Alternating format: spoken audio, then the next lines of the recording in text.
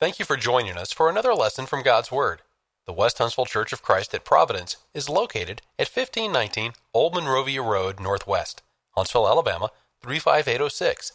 Anytime you're in the Huntsville area, we hope you'll stop in and be part of our worship.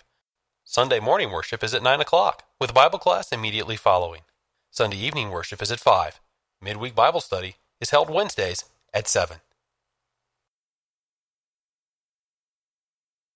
It is time to begin. This is Wednesday night, December the 14th, 2022. I say the date at the beginning of each class because when I was downloading the Hebrews class, it helped to know what the date was so I could get them in their correct order. So I'm doing that with this class as well. I had a gentleman ask me a question Sunday, and I was going to cover it tonight, but I don't see him here. Are you here? I don't see him. Well, we'll skip that part, and I'll get with him later about that. So we'll skip these first couple of slides. The website is active. There are slides out there that you can download. If you do not have PowerPoint, you can download a zipped image of JPEGs. I converted the PowerPoint to JPEGs as well, so you can have PowerPoint or JPEGs or both, whichever you like. I want to cover a couple of slides I didn't get to last week because we're so rushed for time. There are some classes and sermons that I would like for you to go back and listen to in the next few days, if possible. Glenn Colley recently spoke about the altar at Dan. We're going to be referencing the altar at Dan when we get to chapter 7.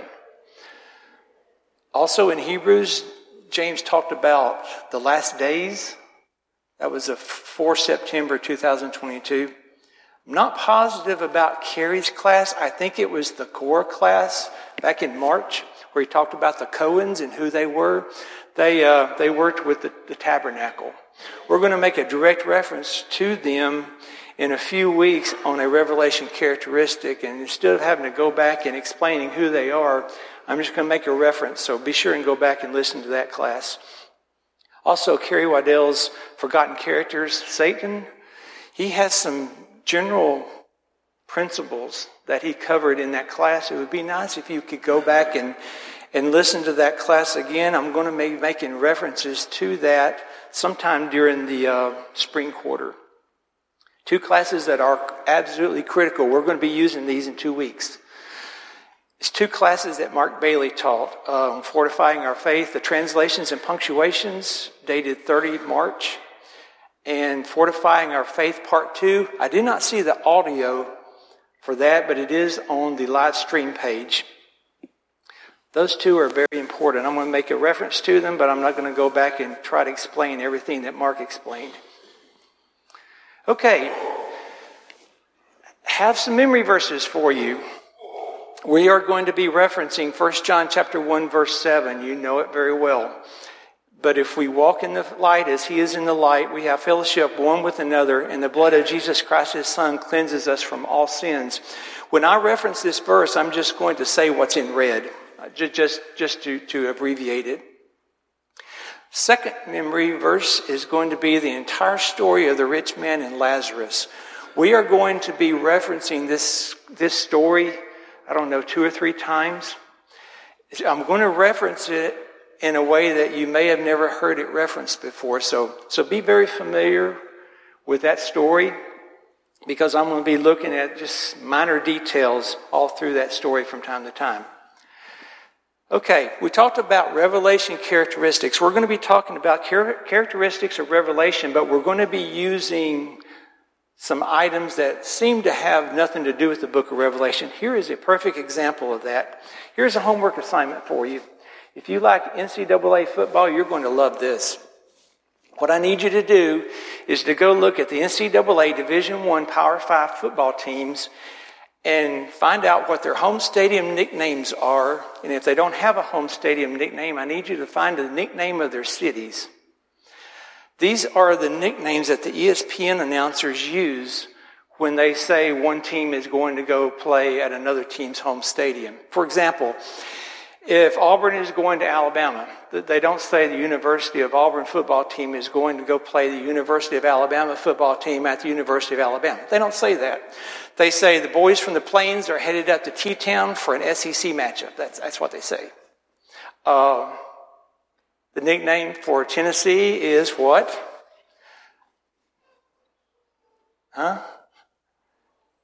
It's speak loud, I'm deaf. Rocky Top. If Alabama is going to play Tennessee, which is a disaster this year, they say that the boys from T-Town are headed to Rocky Top. So go through and get those nicknames. We're going to have a pop quiz on it towards the end of this Revelation series. It's going to be open book, open neighbor, open internet, open everything.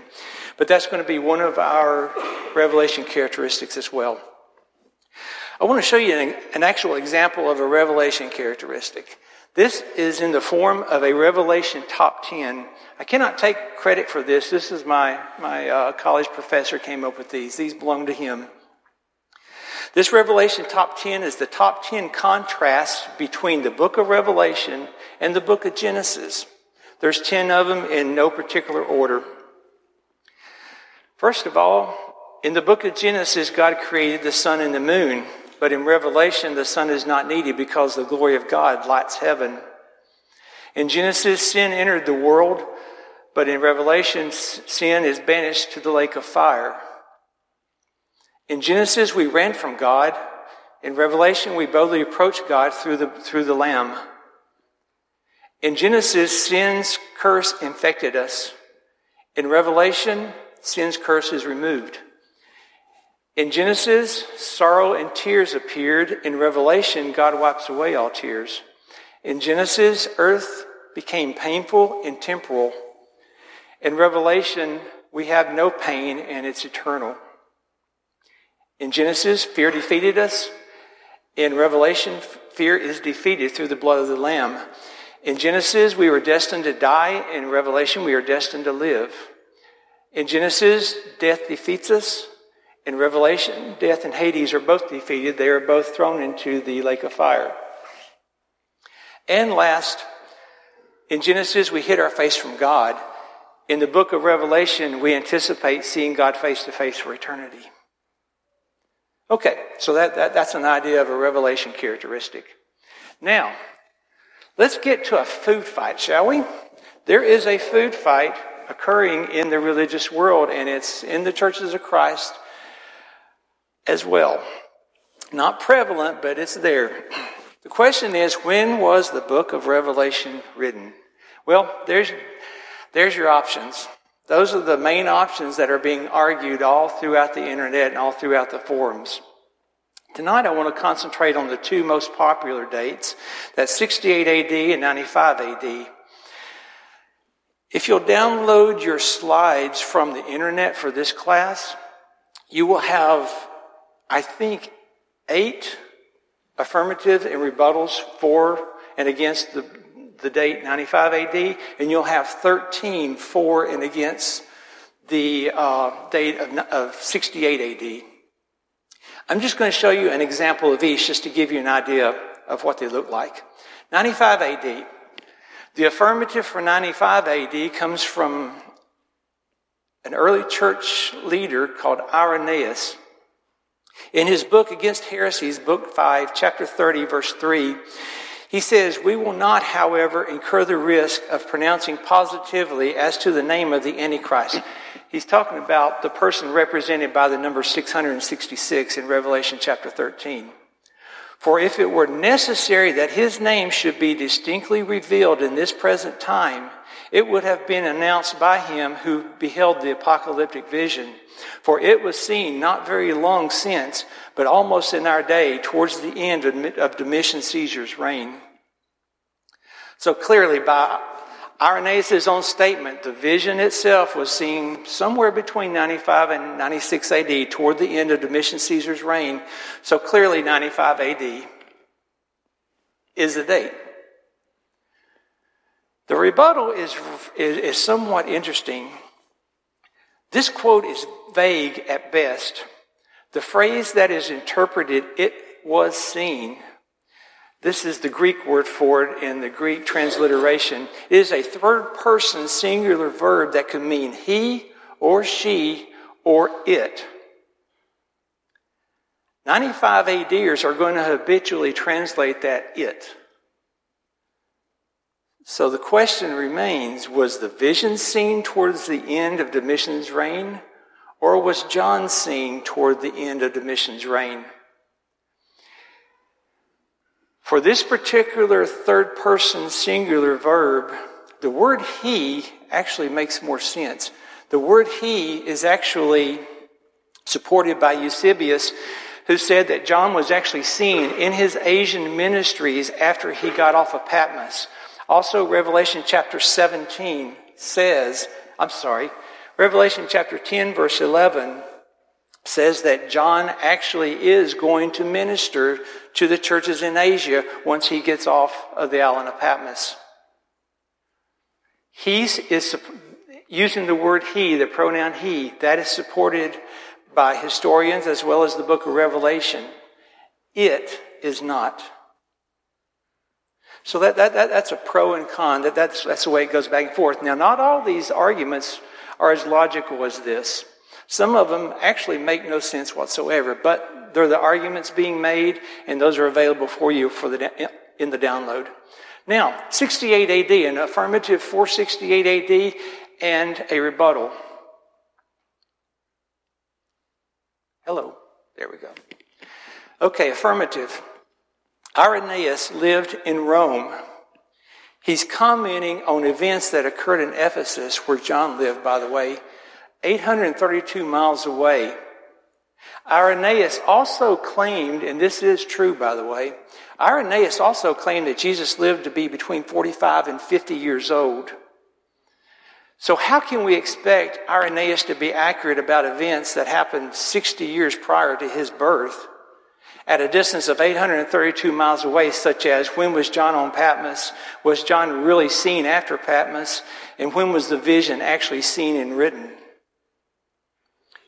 How can his historic timeline and perspective be trusted if he can't even get Jesus' age right? Therefore, Irenaeus is totally unreliable. 95 AD is not a candidate date for the Revelation writing. Now, the rebuttal is rather interesting. I actually did not know this until I studied this several months ago. Well, we know that distance doesn't determine the accuracy of a historical text. Here's the part that was interesting. The error in Jesus' age is based upon Augustus Caesar's timeline. When did Augustus come into power? There are two answers for this. One is 43 BC, when he was named principal heir of Julius Caesar. He became a member of the Senate and was appointed praetor. Is that how you pronounce that? That's a high-ranking judicial judge with broad powers, including military power. He shared that military power and he used it to kill off all his rivals, so that in 27 BC he was actually named the one emperor of Rome by the Senate. Most people consider Augustus Caesar coming into power in 27 BC. Irenaeus chose 43. That's a difference of 15 years. So Irenaeus' math is not wrong. He just says that Augustus came into power 43 BC and not 27 BC. And besides, an error in Jesus' age doesn't impact the Revelation date anyway. But I thought that was an interesting historical revelation, if I can use that term. So we have 8 arguments for and against 95 AD. We have like 13 in the download for and against 68 AD. So download those and take a look at those. What are just the facts? Okay. We got several people arguing about this. What are just the facts? Just the facts is simply this. When you push a date, that usually means you're pushing an agenda. The hardcore 68 ADers are pushing for the tribulation to be the destruction of Jerusalem. The hardcore 95 ADers are pushing for the tribulation to be the persecution. Both sides are presupposing what the tribulation is before they even say their date. Interestingly enough, neither side can actually prove their case. You can't prove 68 AD. You cannot prove 95 AD. It's also interesting to note that historians are unable to prove actually when John was on Patmos. There is no official archaeological documents. There are no official Roman documents and archives that they've been able to get a hold of. So, what's the food fight about? It's about pushing an agenda. Conclusions. It only makes sense that Irenaeus was talking about John being seen at the end of Domitian Caesar's reign. Saying it makes no sense. You're changing the topic in the middle of the paragraph if you use the word it instead of he. An interesting note is with the Roman Caesars, when a new Caesar comes into power, he has a tradition that he releases the previous Caesar's political prisoners. So that would fit perfectly in history for John to be released after Domitian left power. Historians cannot prove when, how often, or the dates that John was on Patmos. Jerome said definitely it was Domitian who forced John to Patmos. So it looks like neither 68 AD nor 95 AD are legitimate possibilities for the dates of the book of Revelation to be written. We have two interesting facts that we're going to have to figure this out. We're going to have to figure out how to marry these two together. First of all, Revelation was read before Domitian was Caesar. Revelation chapter 17 tells us the setting of the book of Revelation. We'll talk about that when we get to chapter 17. It was before, the setting of the book of Revelation was before Domitian took power. However, history indicates that Domitian is the one who put John on Patmos. So how could you have the book of Revelation read before Domitian was Caesar and have Domitian be the one who put John on Patmos in the first place? The answer is, well, the question is, can it be? Can Domitian put John on Patmos and the book of Revelation be written and read before Domitian ever came to power? Is it possible for both of those to be true? And the answer actually is yes, and there's a clue. Does anyone see the clue? How about that? Domitian did not come to power as Caesar until 81 AD. He actually killed his older brother, apparently. His older brother died mysteriously of poisoning. It turns out that Titus did not give Domitian a place in his administration, and Domitian was not happy about that. However, both Titus and Domitian both had some authority in their father's administration between 69 AD and 79 AD.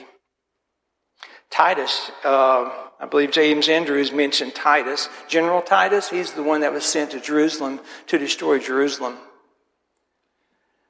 Domitian did not go as high as the rank of general, I don't believe, but he did have some military power. However, the earliest Domitian could have put John on the island of Patmos would have been 69 AD at the beginning of his father's administration. Caesar worship, emperor worship was already in full swing. So Domitian could have easily gone around and say, okay, bow the knee. And if you don't, we're going to kill you or we're going to exile you. Is that actually what happened? Nobody knows. We don't have the historical documents we need to actually prove one way or the other. But this is a way for both of those statements to be true. Okay, we already said what the origins of 95 AD are. Let's look at the origins of 68 AD. Where did that date come from? This isn't absolutely the answer, but it is an interesting situation. Here is a timeline going from 54 AD to 68 AD. The 68 ADers, the hardcore 68 ADers, had two thorns in the flesh. One was the death of Nero. The second one, believe it or not, was the book of 2 Peter. It is unknown really when 1 Peter was written. The historians are not sure if it was right before Peter went to Rome or right after Peter got there. They're thinking in the 64 AD range. Same with 2 Peter.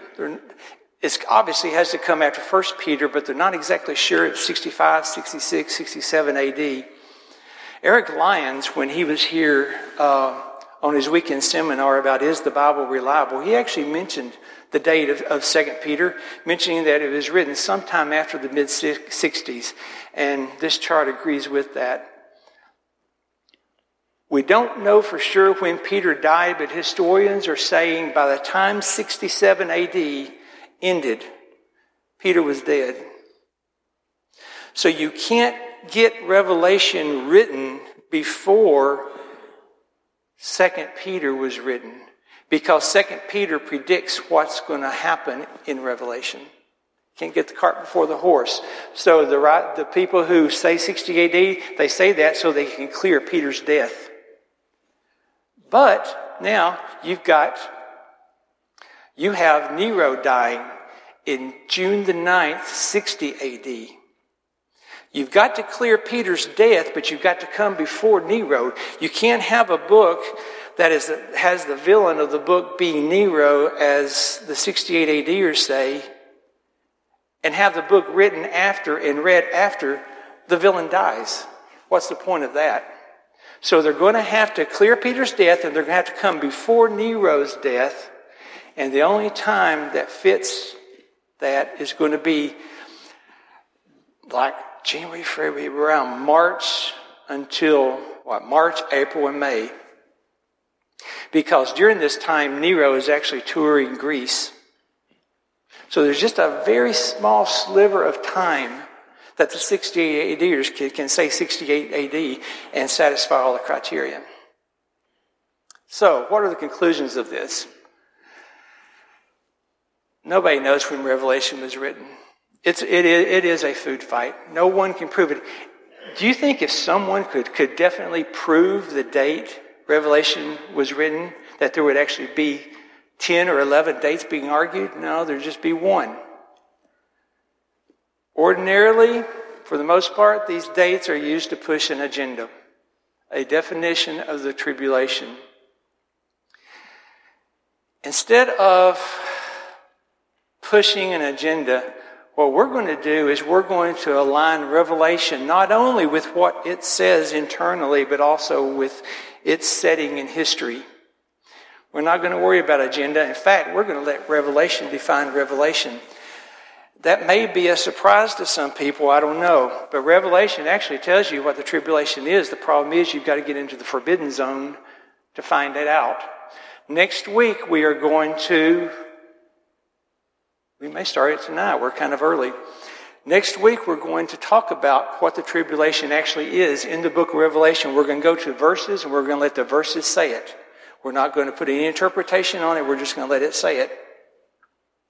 Let Revelation define the tribulation. Boy, I ran out of time last time, and now I'm early. Okay, so let's talk about premillennialism. I could talk all day about this. This is an interesting topic. It's all a lie, but it's still an interesting topic. There are a lot of premillennialists. I tell you what, before we start this, are there any comments? We've got plenty of time to discuss things. Any comment on the things that we just flew through? Let me get back. Yeah.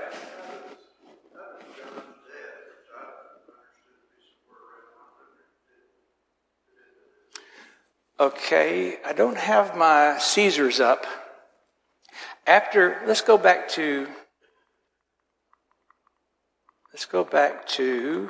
Well, there we go.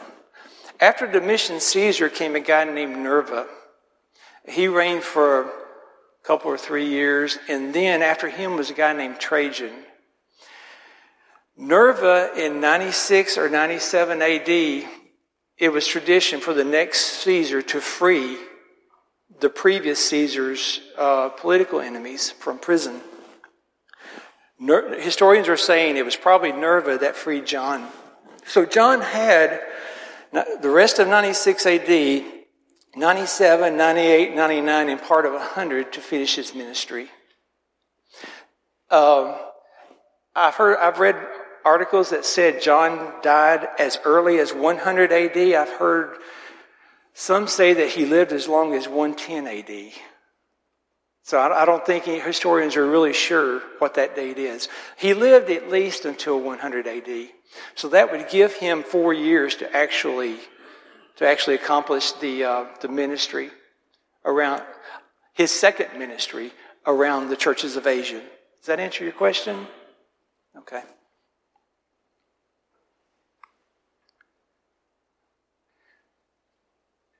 Revelation chapter 10, verse 11 actually mentions that John was going to have to preach again to all the people when he got off the island of Patmos.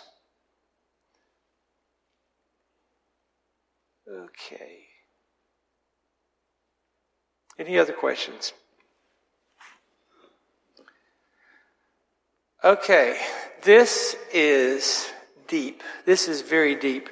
You can ask 1,000 premillennialists what the premillennialistic doctrine of the afterlife is, and you will get 1,000 different answers, literally. I have spent hundreds of hours reading 40, 50, 60 online pro-premillennialist websites, and even they can't seem to agree with each other.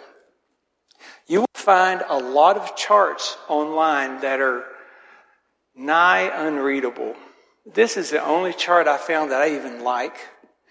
It's general enough that you can talk about details, but it's specific enough so you can get an idea of what premillennialism is teaching as far as the afterlife goes. Now, there are 2 branches of premillennialism. Apologetics Press concentrates on the prediction of the end of the world. That seems to be their genre. That doesn't interest me at all. What I'm interested in is their doctrine of the afterlife, because that's where the danger is. Let's see. I learned how to do this a while ago. I know just enough to be dangerous. I'll have to mark up here so you can see some items. Okay. According to the premillennialist, if you live a good enough life, you can count on being raptured. Is that showing up? That shows up good. If you do not live a good enough life, if you are a scoundrel, you are a bad person, then when you die, you are going to go to what this guy calls Hades.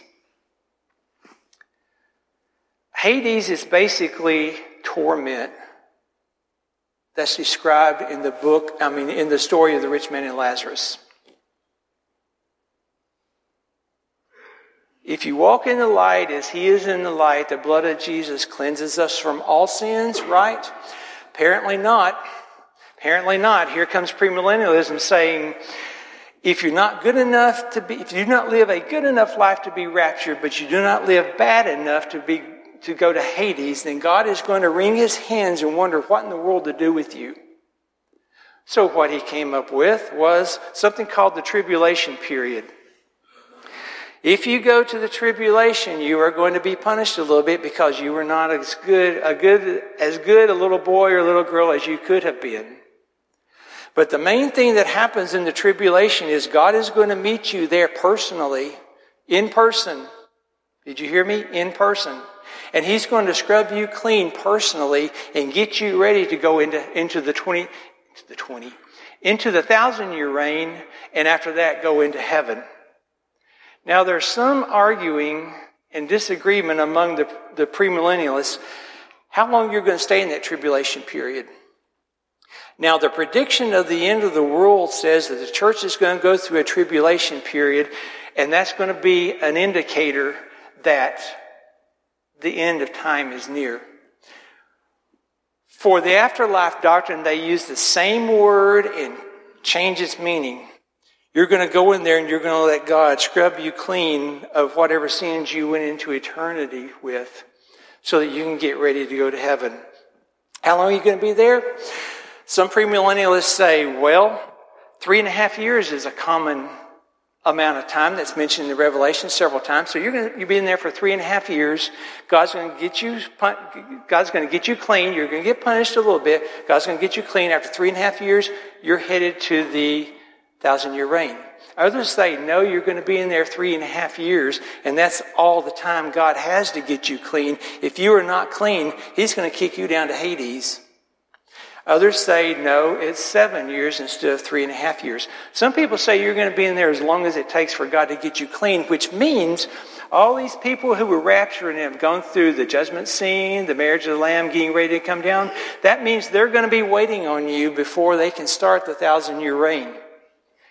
And that could be eons of time, according to some premillennialists. Okay, where do we want to go now? Let's go to the 1,000-year reign. And let me mention something that's going to rub some people the wrong way. The 1,000-year reign is Jesus coming back to earth and establishing an earthly kingdom.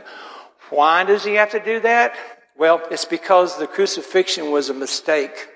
It was an error on Jesus' part and a miscalculation on God's part, according to premillennialists. It was a miscalculation on God's part because He didn't know the Jewish people were going to react that way. It was an error on Jesus' part because He let Himself get captured, let Himself get arrested, and then let Himself get crucified. The 1,000-year reign is going to fix that. Jesus is going to come down. He's going to establish an earthly kingdom. And this time it's going to be with the church. It's not going to be with the Jews because clearly the Jews cannot be trusted. It's going to be with the Christians. And then after that is done, then the Christians are all going to go to the new heaven and the new earth. Some premillennialists are saying, well, it's not going to be a full 1,000 years for every Christian.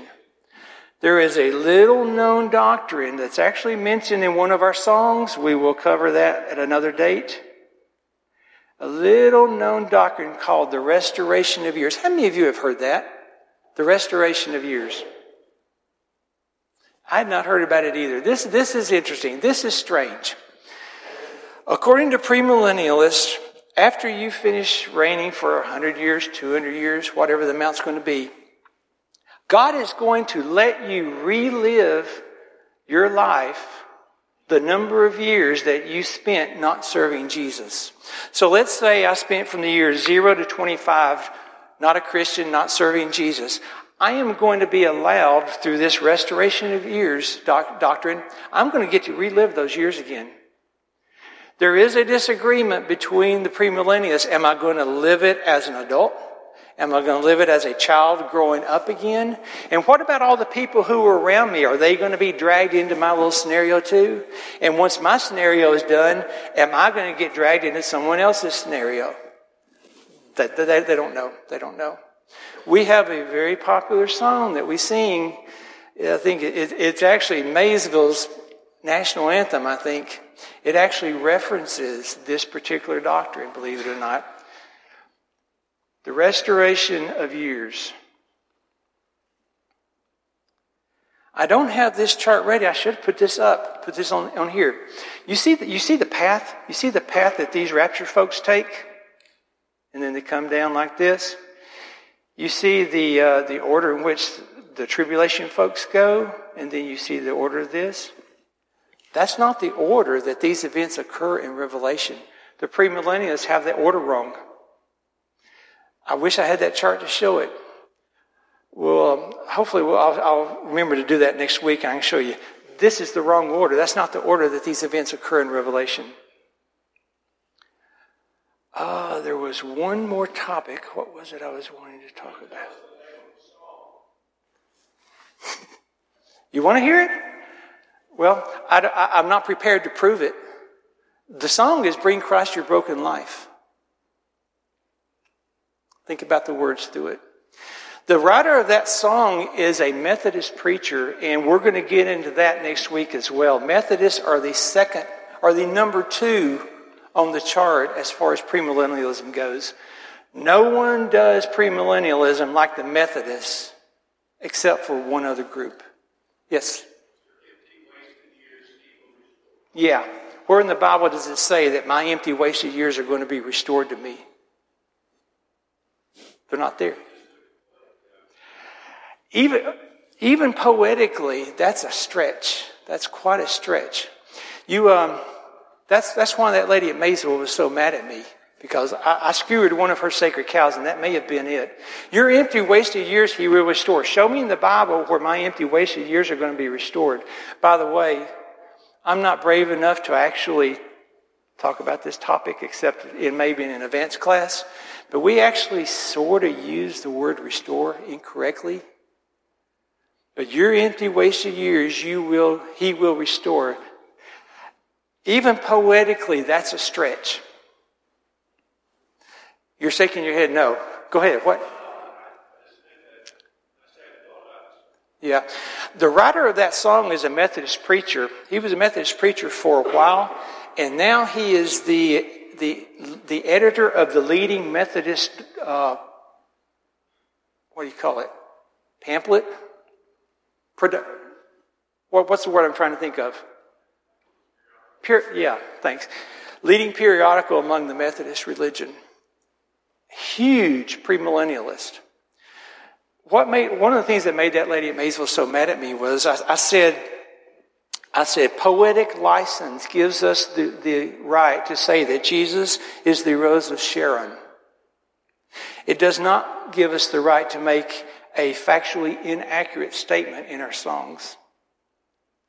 I mentioned last week that we're going to be doing segments from time to time about you had one job to do. Some of these songwriters, they just did not read the book of Revelation before they wrote their songs. There's one song that says, the Lamb is the light of heaven. No, he's not. Revelation says the glory of God is the light of heaven. Jesus reflects that light. Poetic license versus factually inaccurate statements, I don't know. That gets kind of tough sometimes. But there's several songs that do that. There's one song, let's go and talk about another song. Holy, Holy, Holy.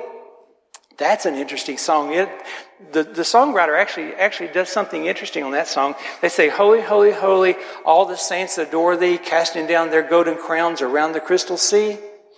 Technically, that's not right, because in the book of Revelation, only the 24 elders are casting down their golden crowns. Poetically, it's perfect. When you walked in these doors tonight, you're basically saying, yes, it is necessary to pursue material goods, money, food, but it's also important to pursue the righteousness of God. You are basically casting down your golden crown around the crystal sea. Speaking of crystal sea, did you know there is no sea in heaven called the crystal sea? Fortunately, these songwriters, all the ones I've seen so far, they just squeak by the skin of their teeth. They made the word crystal and the word sea lowercase, which is perfect. Crystal is an adjective, not a proper noun. There is no sea in heaven called the crystal sea. It is a sea that is clear as glass and clear as crystal. Okay, what else? Oh, okay, yeah. Okay. I mentioned to you last week that I mentioned to a premillennialist one time that Armageddon, the premillennialistic Armageddon and the premillennialistic 1,000-year reign contradicted each other. Do y'all remember that? Armageddon is the end of the world. It happens in chapter 16. The 1,000-year reign is going to happen on earth. That's in chapter 20. How do you have an earth in chapter 20 for your 1,000-year reign when the earth was destroyed in chapter 16? Several decades ago, the premillennialists finally admitted that was a problem. So they redefined that part of the 1,000-year reign. Now, the 1,000-year reign is going to occur in the new heaven and the new earth described in chapter 21. I need to go back. In chapter 21, that guy's missing an arrow going right there. Well, that's all good and well until you have this little doctrine right here where the people from Hades are going to come up and join the Christians in the 1,000-year reign. How can you have a 1,000-year reign if you have no one to reign over? So, what the premillennialists have decided was, okay, these guys from Hades, these guys who were giving all the Christians all the problems all those years, are going to come up and join them in the 1,000-year reign so that the Christians have someone to reign over. Well, now you're contradicting chapter 21. What does chapter 21 say about evil versus the new heaven and the new earth? There's not going to be any. Evil is not going to be allowed in the new heaven and the new earth. There's a premillennialistic preacher on TV. He's getting on up in the years, so it's his wife and usually guests that are covering his program. His name is Jack Vanapee. On his program several years ago, they had a guy who had connections with the people who defined premillennialism on his show. And he was basically breaking the news to the world that no longer do the premillennialists teach that the 1,000-year reign is going to happen in the new heaven and the new earth. Because they're contradicting chapter 21. They can't have their buddies from Hades coming up. What they have decided is that the 1,000-year reign is going to occur on that planet that NASA announced several years ago that they discovered that they think can support life. Is it 350 million light years away or 400 million light years away? It's that planet. That's where the 1,000-year reign is going to happen. Well, they're not contradicting Armageddon anymore. They're not contradicting chapter 21 anymore. Now they're contradicting chapter 20. Because chapter 20 says the 1,000-year reign is on earth. It's not on some distant planet. You have another problem too. According to the premillennialists, when you get up here in this area, you get over here. I don't know about these guys down here. When you're in these two places right here, you're actually going to get your human body back again. That's why you have to have the 1,000-year reign occurring on a planet that supports nitrogen, oxygen atmosphere. How you're going to get your body back after the earth is destroyed, I don't know. I guess they're going to do it before the Battle of Armageddon. I don't know. I don't know how they're going to transport everybody 350 million light years away from here to there to have the 1,000-year reign. I guess it's going to be instantaneous. These premillennialists, they keep expanding their doctrine and they just keep on tripping over themselves. They keep tripping over their own doctrine. That's just a few of the interesting details concerning the premillennialistic doctrine of the afterlife. And they claim to get this doctrine from Revelation. And we're going to find out next week what the tribulation actually is. And it has nothing to do with anything like that. Nothing at all. Any more comments? Was that interesting? Have y'all ever heard that before? Yeah.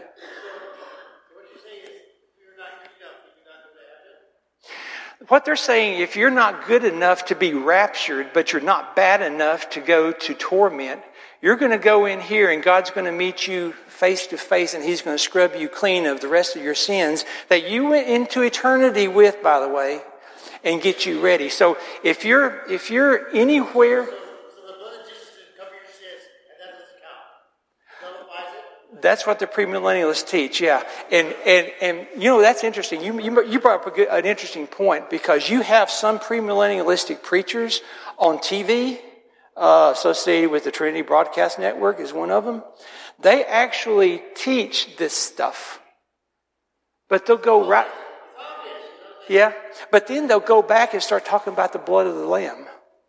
Jimmy Swaggart is notorious for that. How do you talk about this tribulation right here, and then you turn around and talk about the blood of the Lamb? They're mutually exclusive. You can't have them both. They contradict each other. Tell that to them. They don't believe it. They think as long as you live good enough, you're going to make it all right. And God's going to personally scrub you clean. Yeah, exactly. Yeah. You got it. You understand it.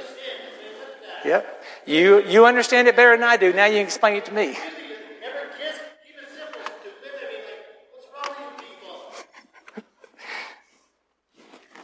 I think you understand, yeah. Thank you, that is all. We hope you have enjoyed this lesson from God's Word. If you would like to continue your study of New Testament Christianity, please send your name and address to World Bible School, West Huntsville Church of Christ, 1519 Old Monrovia Road Northwest, Huntsville, Alabama, 35806.